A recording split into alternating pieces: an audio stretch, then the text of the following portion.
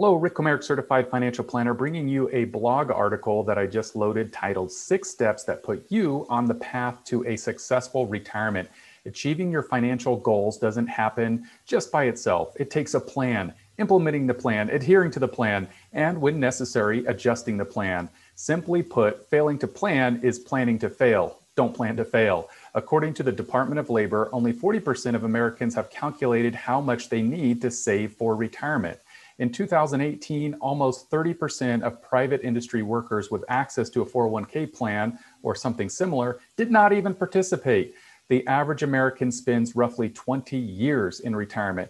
Nearly everyone will receive Social Security, but Social Security won't pay all the bills. So, number one, regular savings is critical. Once you begin an automatic payroll deduction into a retirement account, you won't miss it, I promise. Let me tell you a short story about my own experience. When I first started saving in my company's 401k, my initial goal was to put 10% of pre-tax income into my 401k.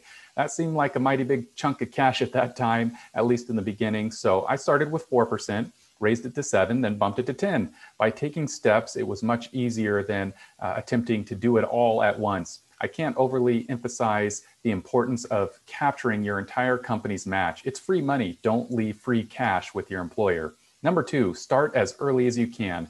It won't be long before my daughter graduates from college. I'm sure for her, retirement seems light years away. That's the case for many young people. But we all know the magic of compounding. The savings we socked away when we were younger has paid big dividends. Let's illustrate by way of example. Tom is 28 years old and plans to save $500 a month or $6,000 a year until he retires at 65. With an annual return of 7%, assuming annual compounding, Tom will have amassed $962,024 when he turns 65 years old. Total contributions, $222,000. Kate decides to put away the same amount. Kate is 22 years old and will save for 43 years. While her time to contribute is only an additional 6 years, her decision to start early is rewarded with a portfolio of $1,486,659. Total contributions, $258,000. Because Kate started sooner, the additional $36,000 amounted to an additional $524,635. Wow, that's impressive. Number three, what plan fits my needs?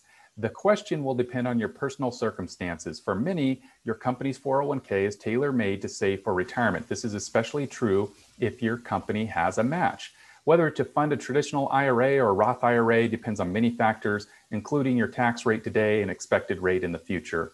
A Roth offers tax advantages if you qualify. Generally speaking, withdrawals from a Roth IRA are tax-free. That's my favorite tax rate if you're 59 and a half or older and have held the account for 5 years or more.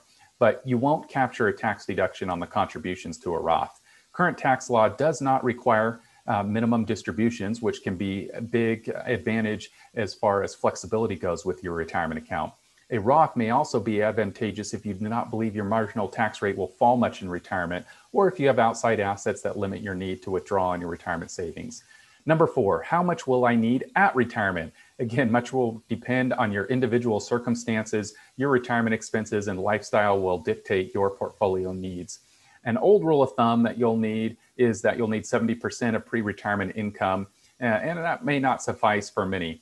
For example, will you still be paying on a mortgage after you retire, or do you plan to downsize, which may reduce or eliminate monthly mortgage outlays? One approach some folks consider is the 4% rule. It's relatively simple. Withdraw 4% of your total investment in the first year and adjusted for inflation. Keep doing that, each and every year. It assumes a 30-year time horizon. And that's really, I think, just a rule of thumb to see if you're in the ballpark. Depending on Social Security and pensions, you may have a more generous allowance from your savings, may work as well.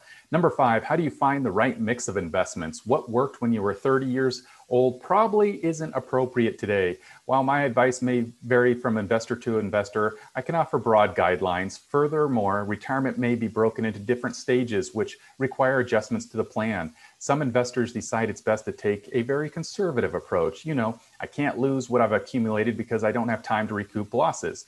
But that has its drawbacks as well. For starters, you don't want to outlast your money.